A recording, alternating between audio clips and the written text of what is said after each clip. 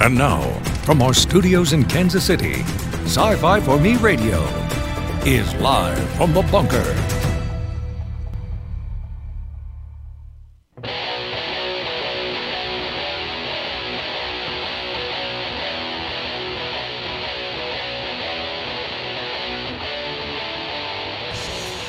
I'll get all the buttons right at some point, maybe.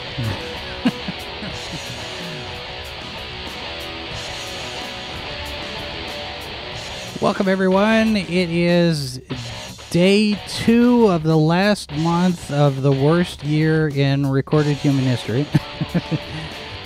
December 2nd, 2020, and we have survived so far. Welcome, everyone. The live chat is open for those who are watching live.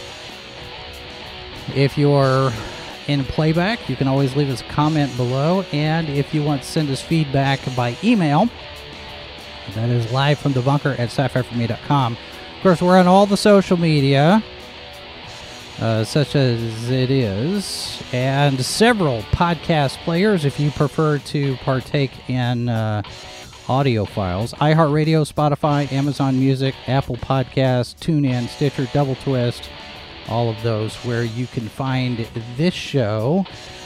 We do podcast for Super Chats. I've got the sign back over there. Anybody wants to donate.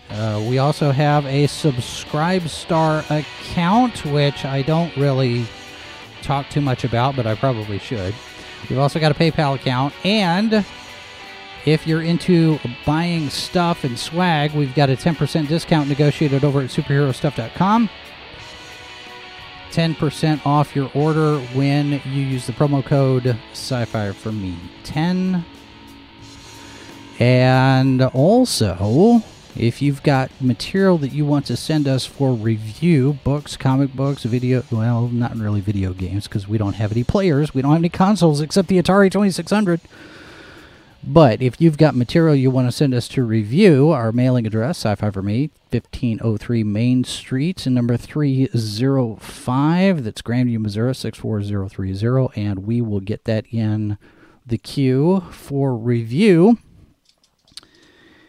And programming note here real quick, just to let everybody know, a reminder, Saturday morning, Good Morning Multiverse is at a new time. We're moving it back to its original 10 a.m. Central for all the latest news. And we haven't had very much in the way of event updates of late because of the holidays. Mindy is keeping an eye on announcements to see where things are as far as cancellations and schedule changes, so we'll get caught up on that and get updated as things come in here, because we really haven't had a whole lot in the way of convention news over the last few days. So we're not neglecting it, we're just not getting any of that. So speaking of events, there is a writer's workshop coming up in January. It starts January 4th, and the deadline to register is coming up very soon. So let's talk about it a little bit. The Odyssey Writing Workshop. And joining us now, the director, the founder, Jean Cavellos, is here. Welcome. Thanks, Jason. So let's get your geek cred out there for people to let's establish your bona fides here. Masters in Fine Arts and Creative Writing, a World Fantasy Award for editing. You've got an anthology you edited, The Many Faces of Van Helsing, which was nominated for a Bram Stoker Award. You spent a good bit of time as a senior editor at Bantam Doubleday Dell. Now, this may be dating me a little bit, but I recall a time when Bantam and Doubleday and Dell were all different. That's been a while, I guess. But you started in astrophysics and math, and then got into creative writing. How did that start? Let's start there a little bit and see where your journey began. Well, my original career goal was to be an astronaut like Charlton Heston in The Planet of the Apes. I felt like that was the best role model ever. Of course, he ended up destroying planet Earth, spoiler alert, But it did seem like it was an exciting adventure while it lasted. So anyway, I wanted to go work at NASA and be an astronaut. I loved reading science fiction. I loved imagining voyages to boldly go where no man has gone before and all of that. So that's what got me into astrophysics. And I did work at NASA for a time at the astronaut training division at the Johnson Space Center.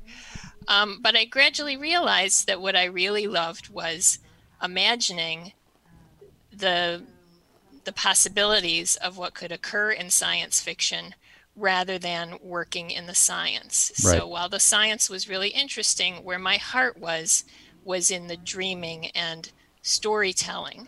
And so that's when I moved from NASA and science to creative writing and got my master's, and then moved into publishing to find out, how this whole crazy industry works, and worked my way up through the ranks to become a senior editor, editing science fiction, fantasy, and horror, as well as some science and some other kinds of fiction and nonfiction. You've also taught astronomy at Michigan State University and Cornell. How has your background in all of this, has that inhibited the creative part? Because there are writers who do their research. They want to get the science right, and they want to make sure that they get everything correct as far as how a black hole works and what's the difference between a black hole and a wormhole, and warp drive and faster than light, all these different things. Does having a working knowledge of astrophysics and science help or hinder when you're trying to tell that fantastical, the speculative fiction that maybe bends physics into a pretzel a little bit? Does your mind kind of sit there and go, no, you can't do that? For me, it's only helped. I can imagine that, for different people, depending on their mindset and the way that you approach science and science fiction, it might help or hurt. But for me, I love to look at possibilities. And so when I'm writing about somebody, using a wormhole to travel through space, I like to think about the possibilities and how many things we just don't know, things that were previously thought to be impossible that we now take for granted every day. So I don't buy it when people say, this is impossible. In fact, I wrote 2 science books talking about these things, the science of the X-Files and the science of Star Wars, where I went into some of these crazy possibilities and, hey, in what circumstances could they be true? How could these possibly come to pass? And I interviewed lots and lots of scientists, experts in different fields for those books, and found all sorts of fascinating research that, that indicates that someday these things could be possible. And actually, some of these things we're already doing with our cell phones and other technology that Star Wars and Star Trek never even imagined. Have you seen the video of the guys who have actually made that plasma lightsaber? Have you seen it? Very cool. We're not that far away. So it seems almost, and I've had conversations with other authors about this, the catch up, the fact that society, the real world science is catching up to science fiction and speculative fiction at a pace where how do we project into the future so far with the technology advances and whatnot in fiction, when real life is just, right nipping at the heels of what we come up with in the fake stuff, the fiction stuff. Oh, by the way, here's the real thing. It's almost like you can't project far enough, fast enough. Is that a problem for writing speculative fiction now? It's a huge problem if you're writing near future science fiction. The novel that I'm working on right now is set 20 years in the future, and I'm a slow writer. So I've been working on it for several years, and I've had to update my tech in the book like 4 times because I would invent something brilliantly and then it would come out. And I was like, well, now it's not 20 years in the future. Now it's already here. I've got to invent the next level of thing. And so I invent the next level of thing, and then it would come out. So I do have a foil hat that I will wear when I'm hoping to have some brilliant ideas so that the ideas will not get out anymore. But I would highly recommend writing farther into the future to avoid that problem. But I do think that there's plenty of area to explore in the fictional future, because as things develop, they don't develop the way that we foresaw. I mean, as much as people may have predicted, satellites and the internet and communication like cell phones, nobody predicted things like Facebook or Twitter, or at least not that I know of. And so the way the technology is being utilized by people and the effect it's having on the society is very different than anything that was explored earlier in science fiction. So I think now that we know where we are here now, we can project into the future how the technology will be used in the future, and it'll be different than what we imagined 30 years ago. So I think there's a lot of room for exploration. I have said on a number of occasions that as soon as Google buys Facebook, Skynet will be born. You mentioned the different aspects of society and projecting forward that we weren't able to predict things like Facebook, social media, and that sort of thing. It would seem to me that just looking over the landscape now, it would seem that social media is going to lead to our dystopian downfall almost, just how people are behaving. Is it, from a professional standpoint, because you have a number of people that come through your workshops at various different levels of experience as authors. You've got beginners, you've got seasoned veterans, people who are coming through there. Is there ever a conversation about how you should conduct yourself on social media? Because you're essentially, yes, it's your account, yes, it's your personal thing, whether it's Twitter or Instagram or Facebook or whatnot. But as professional authors, that's also your brand. And I'm wondering, because I haven't seen a whole lot on the educational side of things in terms of writers' workshops or anything like that, on how do you conduct yourself? How do you separate the brand of the author from the person who is the author? Can you make that separation? Should you make that separation? We absolutely do talk about this. And at the Odyssey Summer Workshop, which is 6 weeks long in New Hampshire every summer, the final week is dedicated to building your career, maintaining productivity, getting published, working with editors and agents, promoting your work, those sorts of things. And I do stress the fact that writers need to think about what their purpose is in being online in any space. If it's on a social media site, if it's on their website, if it's on a blog, what is the purpose of doing that? If the purpose of doing that is to express yourself, then go ahead and express yourself.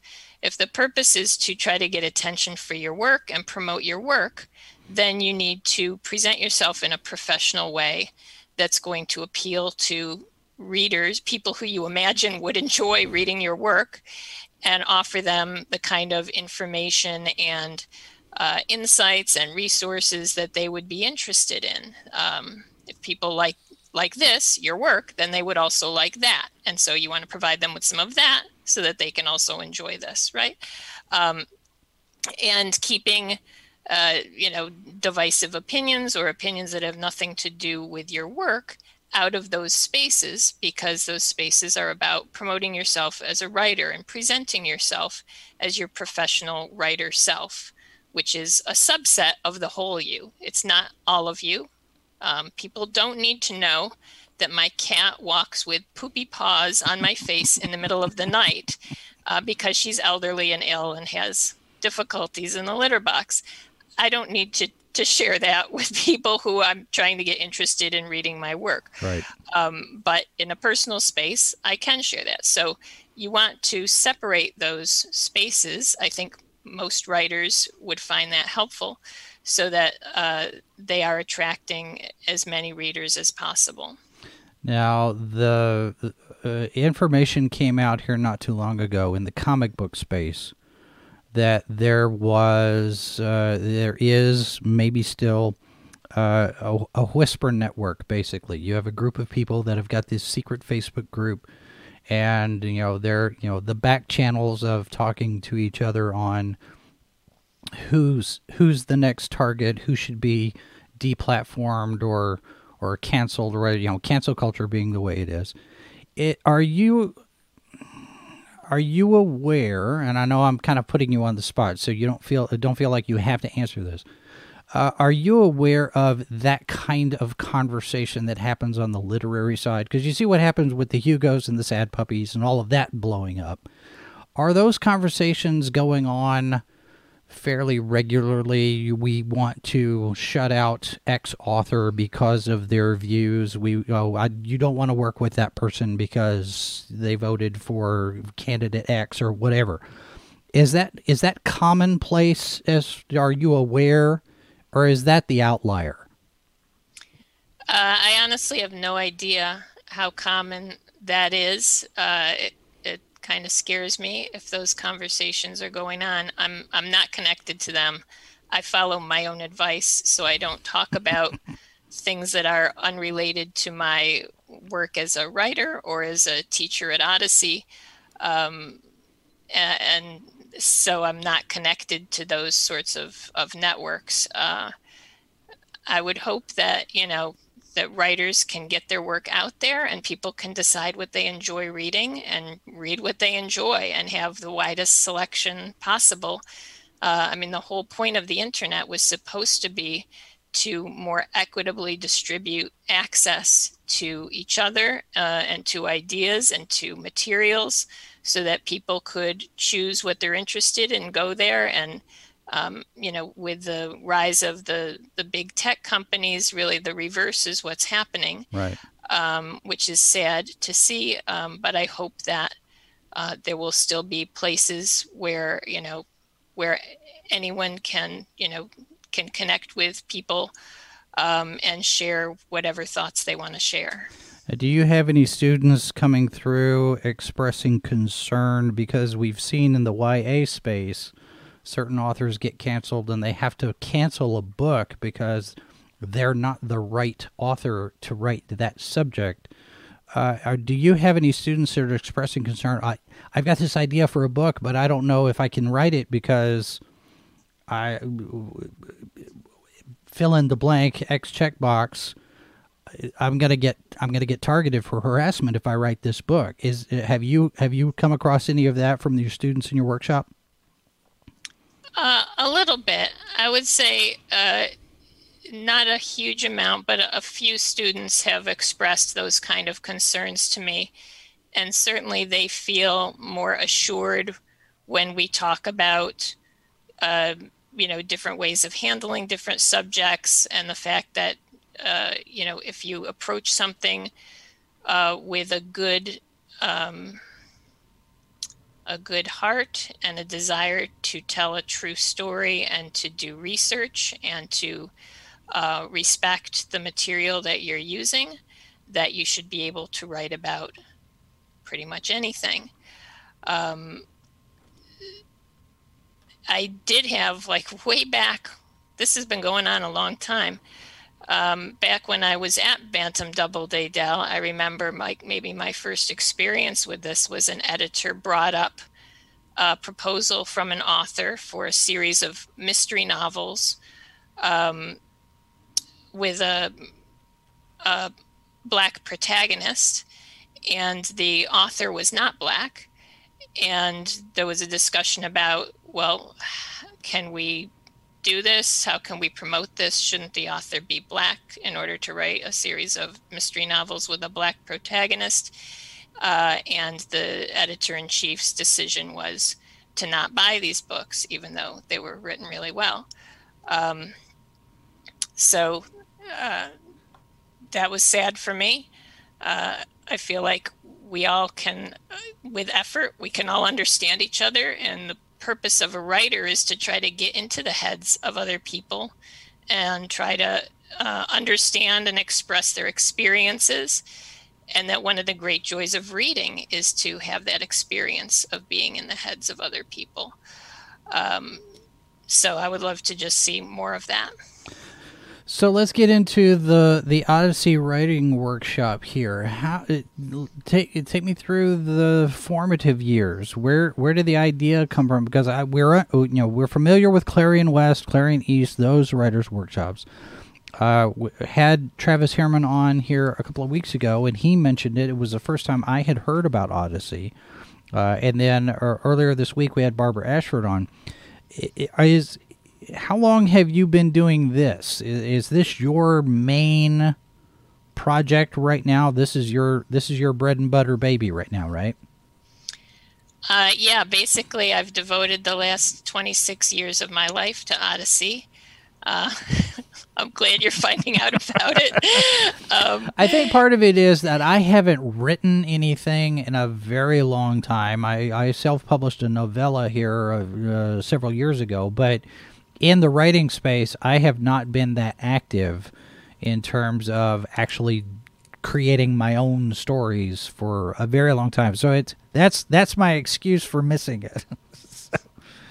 But yeah, how did this get started?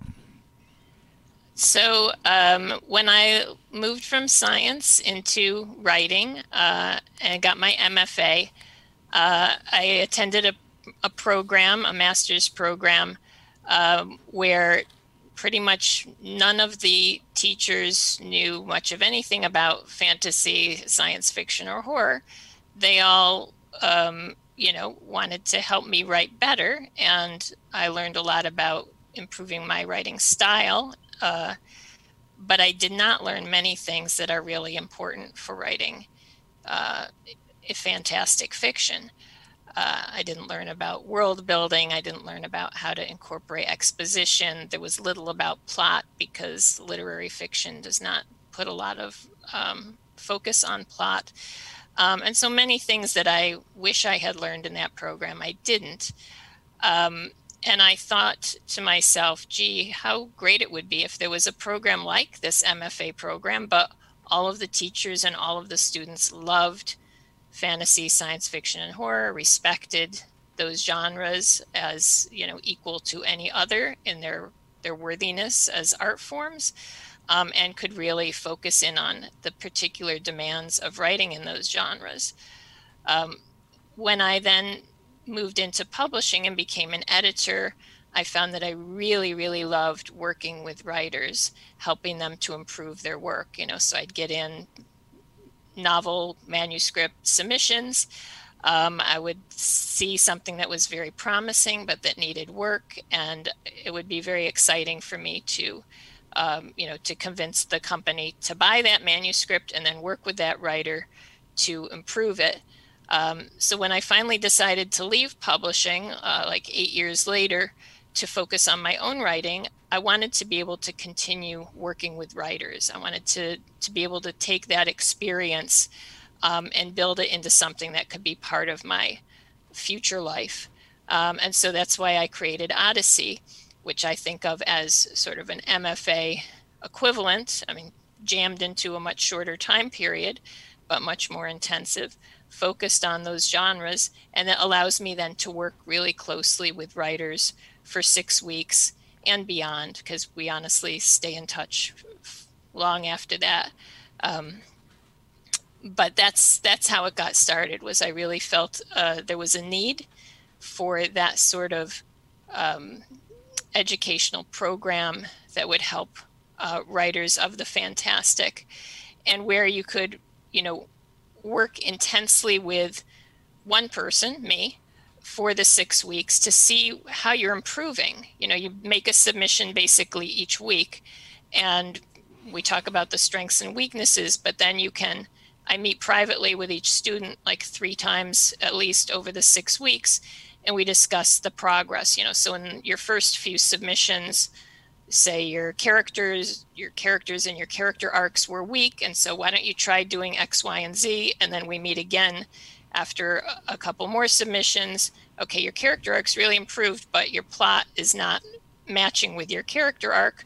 Why don't you try this and that, and so on. So you have this continuous guidance. And then you have guest lecturers who come in each week to provide their own unique perspectives and approaches. So I felt a mix like that would be really helpful to writers.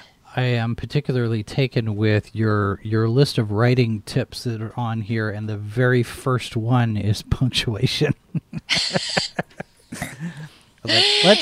Some things just kind of drive editors bonkers, and punctuation is a big one. It strikes me that in this day and age where we have all of this technology at our fingertips in order to make things better, we talk about social media and the effect that's had, but texting and shorthand and abbreviations, and now suddenly, grammar and spelling and punctuation and everything just kind of goes out the window. But, the important thing is that The Masked Singer got a renewal, so we're going to get another season of that. I mean, it's like, give me a holodeck and learn how to spell. It's one of those things. But I think that's funny that punctuation is your very first one, because people don't know how to do that some. So. I didn't even know there were rules for punctuation. Like, I thought you just put commas in where you felt like it. I thought you put dashes in where you felt like it. And I got through all of college and the master's program without anybody telling me any different. And finally, when I started writing really seriously, I started accumulating grammar handbooks, of which I have, I don't know, probably 200 at least now.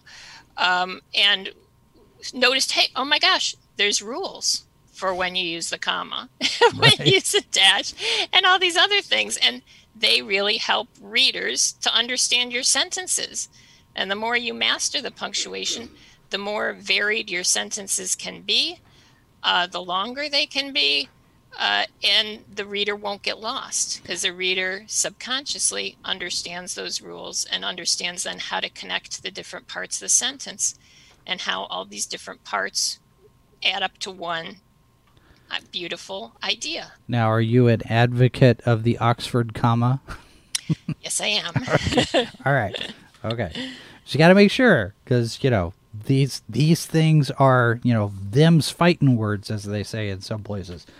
Okay, so let's talk a little bit real quick about what is coming up in January, because you have this, you have the online workshop that's happening starting on January 4th. So what can people expect if they're a part of this? Because it's not just go sign up, it's you have to apply and get accepted, right?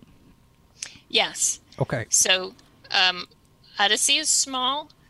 Each winter, we offer 3 online classes, and each summer we offer our in-person workshop, and then we have some other things that run all year round. But those are our basic programs that we offer to help writers. So December 7th is our application deadline if you'd like to apply to any of the 3 online classes we offer. They are held live online via Zoom. So, and we've been doing this since 2010, live online classes. So we're pretty good at it now. So that way you can interact, you can ask questions, you can participate. It's a very dynamic, engaging classroom experience. And then you have homework assignments to do. You do critiques of your classmates' homework assignments. They do critiques of yours. The instructor critiques everybody, and you get really thorough, in-depth feedback from our incredible instructors. It's not going to be like a couple sentences. It's going to be like a lot of feedback to really make you think, how are you implementing the techniques that are being covered in the class? How can you do so better? How can you make your scenes stronger or your world building stronger? Each class is limited to 14 students because it is a huge amount of work for the instructor to provide this kind of feedback. We have class meetings every 2 weeks that last between an hour and a half and 2 hours, depending on the class you take. And then in between, you are participating in an internet site where you will post your homework and your critiques, have discussions on different topics. And you'll also get a meeting with the instructor, a private meeting, to discuss any questions or problems you have. So we've got the 3 classes. One is on scene structure, one is on character emotions, and one is on world building. And they all last for about a month. World building seems to me the one that potentially could present the biggest challenge to some writers, because depending on what kind of world you're in, I mean, it's fairly easy. If you're going to set a story in Chicago, you go to Chicago and you take pictures and you do your research. You go to the Chamber of Commerce and the Tourism Board and whatnot. But if you're setting a story on Pern, for example, or if you're creating Ragamashman in the SETI 3 galaxy, I mean, the world building for speculative fiction sometimes presents its own challenges.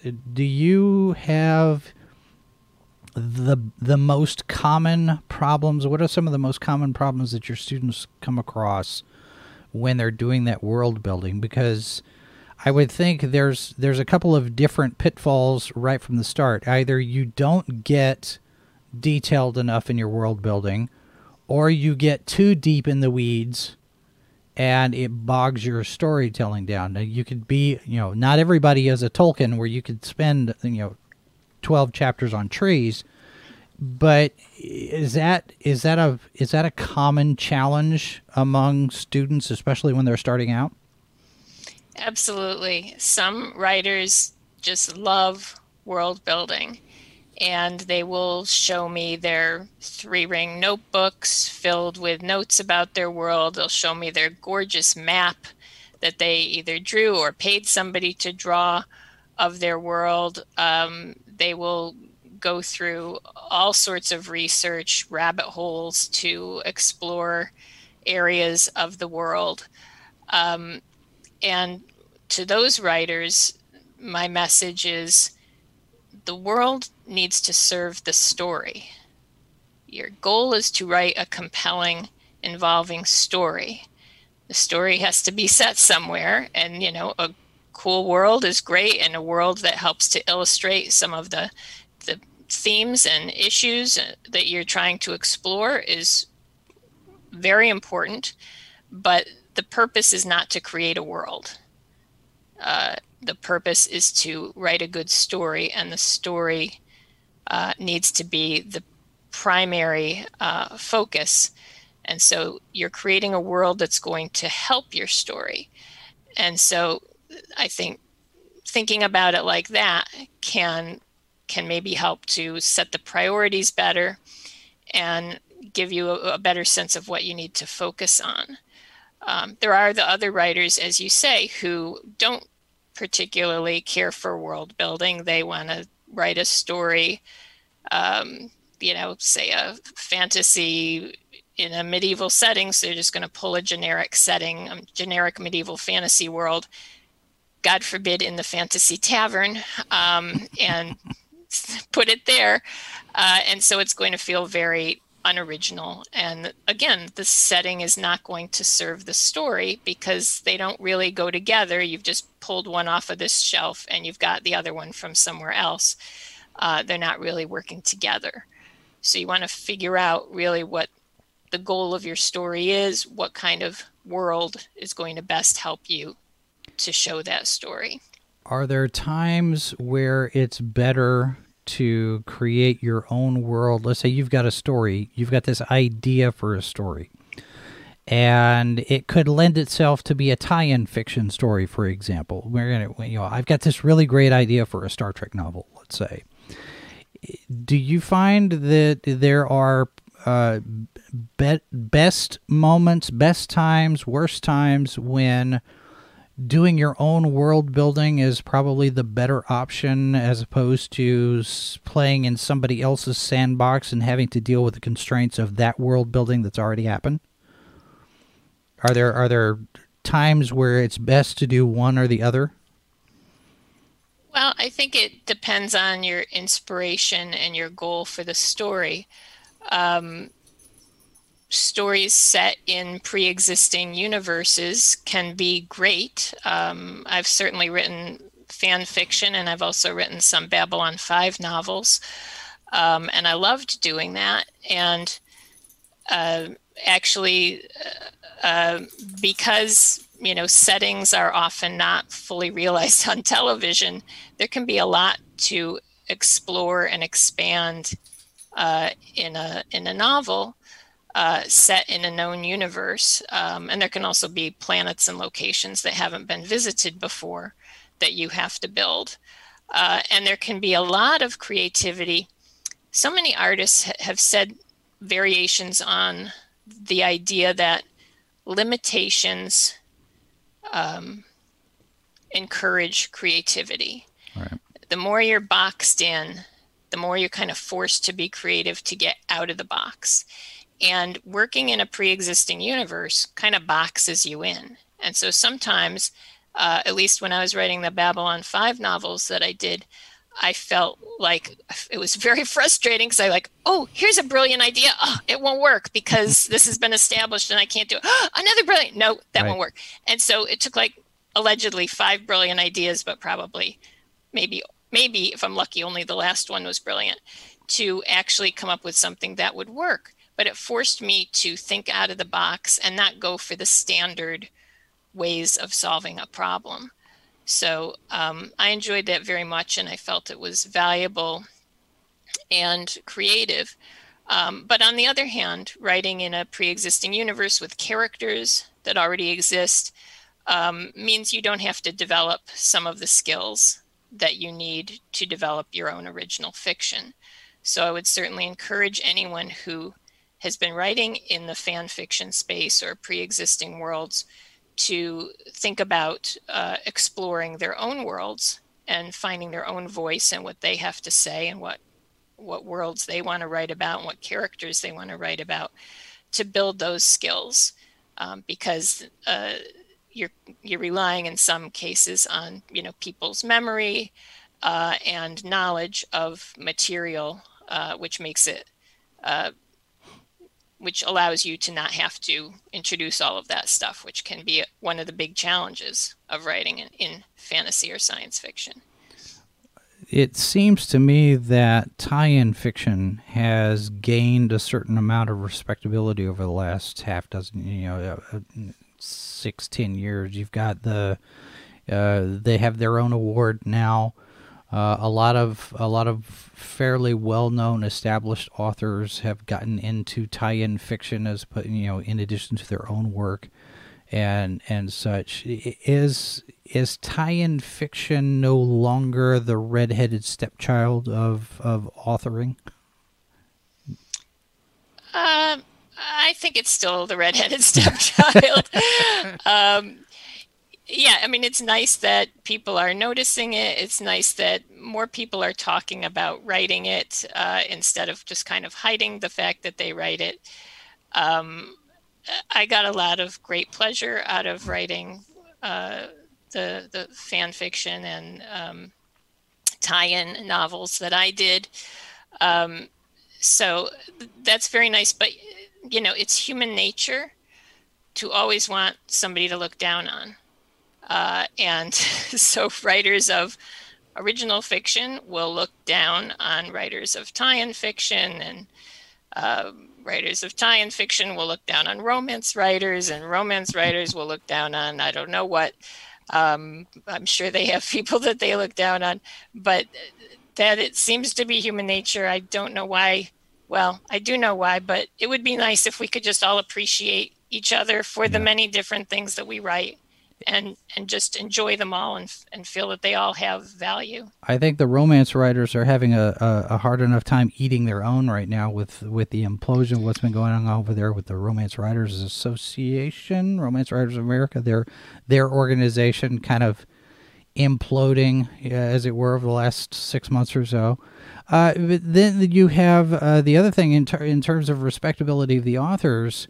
We've learned now that Alan Dean Foster has an issue with Disney Publishing not paying him his royalties, and now it's coming out, some of these different things, where authors are sitting there going, yeah, me too, I'm having the same issue. Charlie Lippincot's widow saying that he had some issues with residuals not being paid, going as far back as Lucasfilm being its own thing. How much... And I don't know how many conversations you've had about this since it's come out, but does this seem like an outlier situation? Is there a problem with tie-in writers getting paid their royalties? Well, I would say in the past, it would be a rare situation where a tie-in writer would get any royalties, like by contract would not be due any royalties in the past, that you would just pay them a flat fee and be done with it. So the fact that the contract is even saying that they are supposed to get royalties is a step forward. Now maybe we need to actually pay them the royalties that they are deserving. So I mean, I've been hearing problems with writers and royalties since I've been in the business. So, 35 years, a long time. I don't think that's anything new. For it to be such a high-profile author at such a high-profile company is a little bit unusual. I was surprised to hear that. But it seems to be, for some reason, and I don't really understand why, even having worked in publishing, why there is some problems sometimes with people being paid appropriately. I mean, when the publishing houses were small and they were, on the verge of going under all the time, maybe, that would be more understandable. But now they're huge conglomerates and of a shrinking number by the moment. And one would think that their procedures would be well established and wouldn't allow for this sort of thing. But perhaps that's just me being naive. Are these publishing house consolidations eventually going to do harm to the marketplace, do you think? Because your options now are... I mean, now, Simon & Schuster is the latest one that's going into the, I think Random House or something has done some stuff. AT&T is divesting itself of these things. And we've got essentially 6 companies that own everything at this point. And in the publishing world, you have all of these different publishing imprints now owned by the same company. It would seem the company philosophy would trickle down into the various different imprints, the different genres, and then you run into this same problem that you run into with, we don't want that one because of that reason and this reason or that. So breaking in to traditional publishing would seem to me a little bit more of a challenge, but your other options are self-publishing or crowdfunding. Do you have students that are coming through that are looking at those options as well? Because those are a little bit limited in terms of the resources you have available. When you go with traditional publishing, you've got you've got a story editor, you've got a copy editor, you've got all of this support system in place, this structure for the process. Whereas if you're self-publishing, you're doing it all by yourself, and if you get an editor, you're paying for that.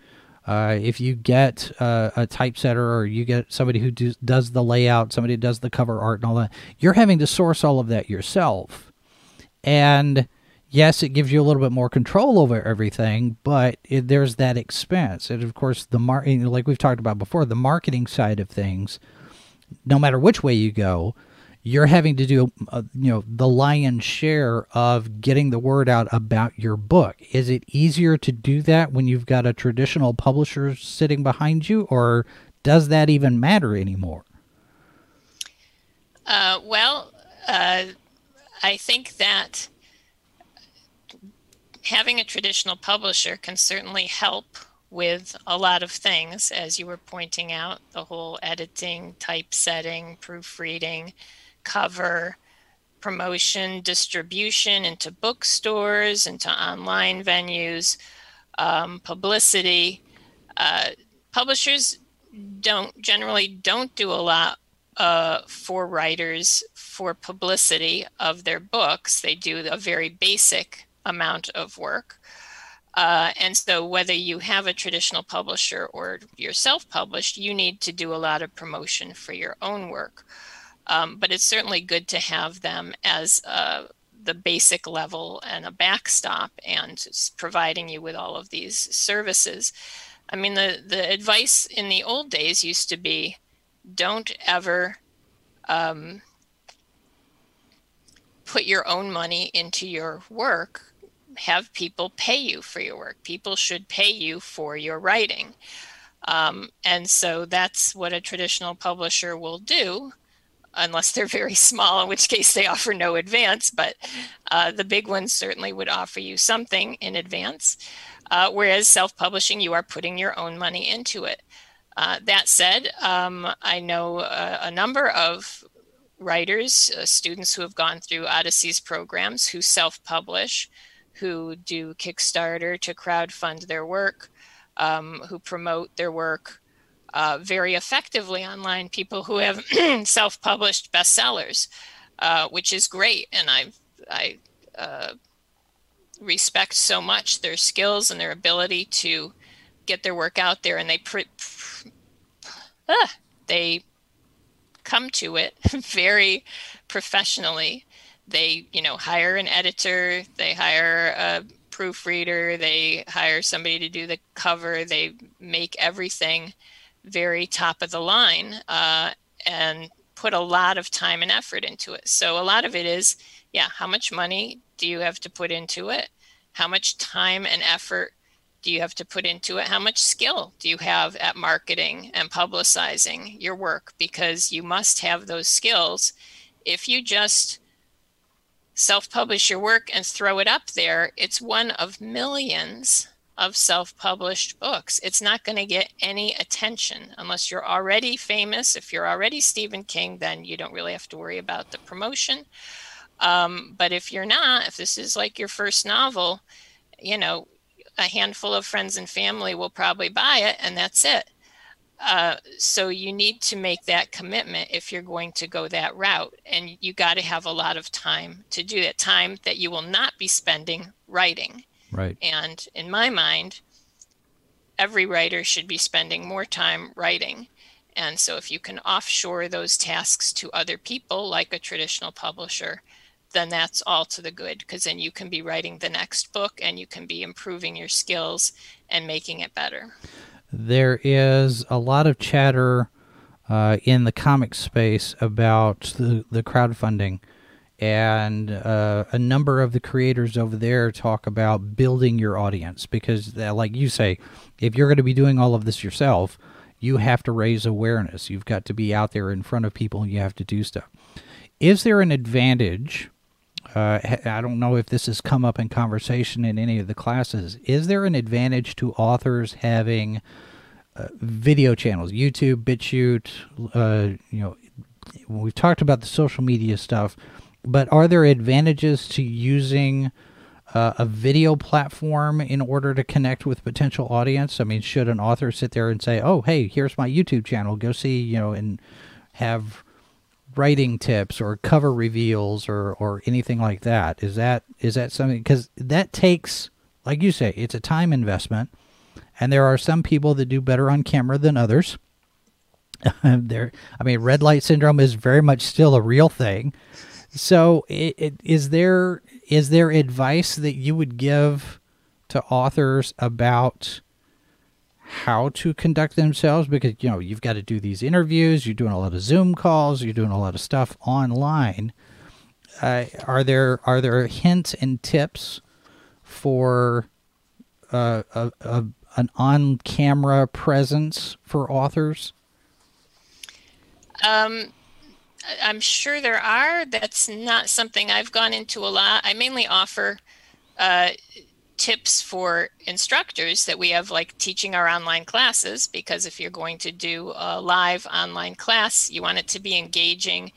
And I remember when we first started doing these in 2010, some of the instructors would, we would mute the students except when they have a question, and then unmute, because otherwise you get a lot of garbled home noises from different people in the feed. And so some of the instructors would have a real hard time lecturing into the quiet, that they would start getting very quiet, right? Because they would hear no response. Like you say something that's sort of a joke and you don't hear any laughter. And so then you're like, oh my God, they hate me. What am I doing? And so some instructors would have a hard time with that. So I made up, some tips for them on how to do that sort of thing. I think in general, as to your wider question about, is it worthwhile for writers to create a YouTube channel to promote their work? I think for the most part, no, until you're well known. I mean, like Brandon Sanderson has a great YouTube channel where he offers advice to writers and things, which is very valuable. But he's already well known.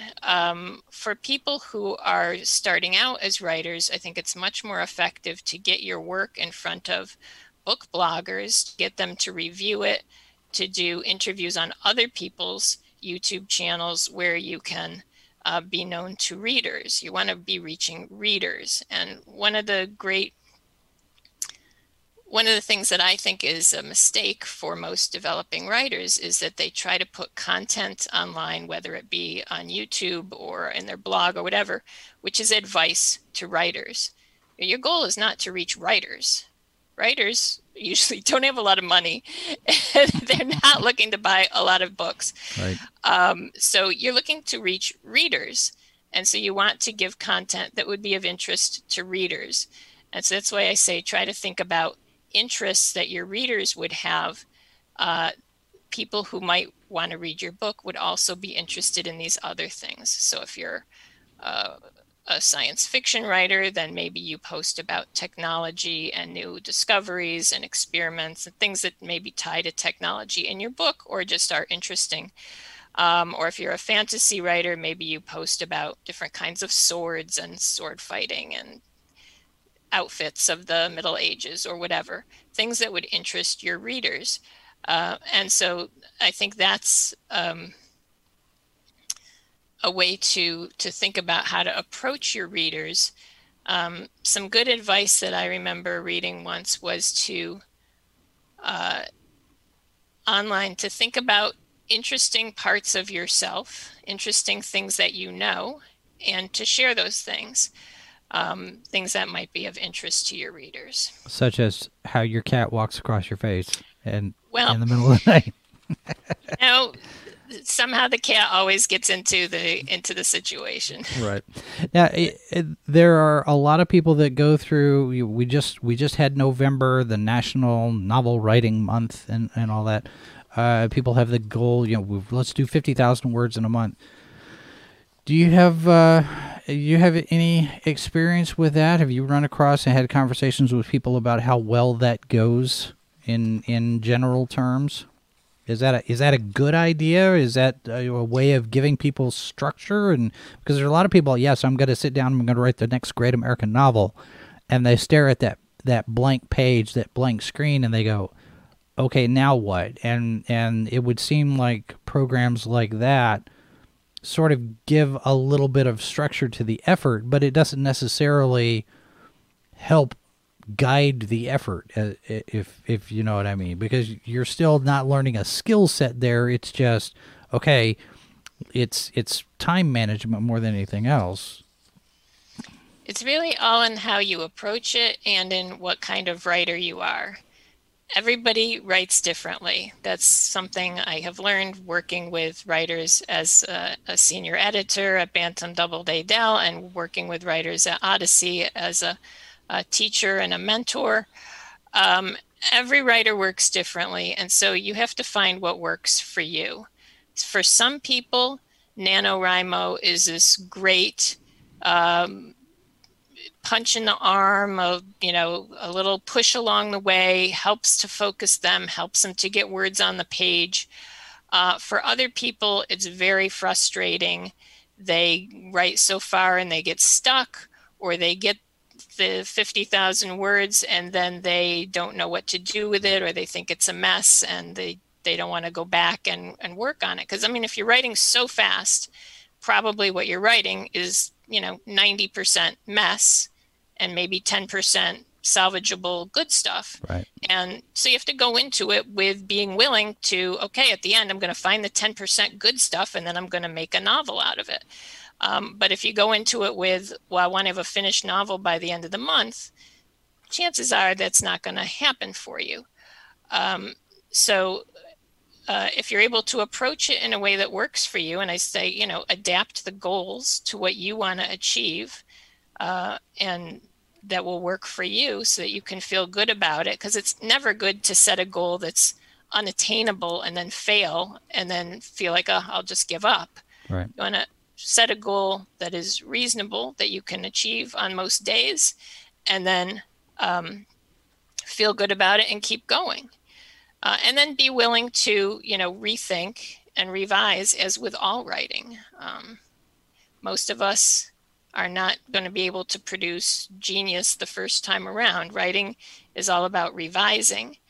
And one of the great things about writing, unlike, say, doing a video on YouTube that's live, is that you can go back over it and make it perfect, or as close to perfect as you can. You can make it better and better. And people don't have to see all the horrible versions that you wrote before the final one. All they see is the final one and they go, gosh, that seems like it was super easy for her to write. Well, it seems like you've had a super easy time here. Nothing that we have to go back and correct and polish or redo or anything like that. You've done just fine. So the website, odysseyworkshop.org. Gene Cavellos, thank you very much for being here today. I know you've got another appointment that you've got to get to, so we will let you skip on that. And the website also has, let me find it, a Twitter account. Odyssey Workshop is where you can find more information. The online class deadline is December the 7th. The course starts on January 4th. And I imagine when you get to the summer program, you're making adjustments because of all of the different things going on with the quarantines and lockdowns and whatnot. Or is that still going to be an in-person workshop, you're hoping? Yes, hoping is the operative word. Yeah. I've got 3 plans going, option A, B, and C. So right now we're hoping for option A, which is in person, hopefully everybody vaccinated, everything back to normal, just like a usual summer would be. But if that doesn't quite work out, we've got option B and option C. Option B would involve, social distancing and masks, and we're still in New Hampshire in person, but things will be a lot safer and more distant. And option C is everybody will be in their own homes participating remotely, which is what we did last summer. And it ended up working out great. The students really stepped up, and despite, having to operate out of their own homes and having those distractions around, they worked harder than ever, and it was a wonderful experience. So I feel no matter what option we have to go with, it's gonna work out, and we're gonna be able to offer a terrific experience. All right. Well, good luck with that. We may have you on again to talk about it as we get closer to the summer session. Gene Cavellos from the Odyssey Writing Workshop, thanks for being here today. Thanks, Jason. All right, and thank you all for being here as well and joining us. If you've got comments or questions or suggestions for guests, you can send us an email livefromthebunker@sci-fi4me.com. You can leave a comment. The link to the workshop is in our show notes, so you can see it there and go find out more information. And that is one more show in the can. We will be back tomorrow with more here live from the bunker on Sci-Fi For Me. Thanks for being here. This has been a presentation of Sci-Fi For Me Radio. Copyright 2020 by Flaming Dog Media, LLC. All rights reserved. No portion of this program may be retransmitted without the express written consent of Flaming Dog Media.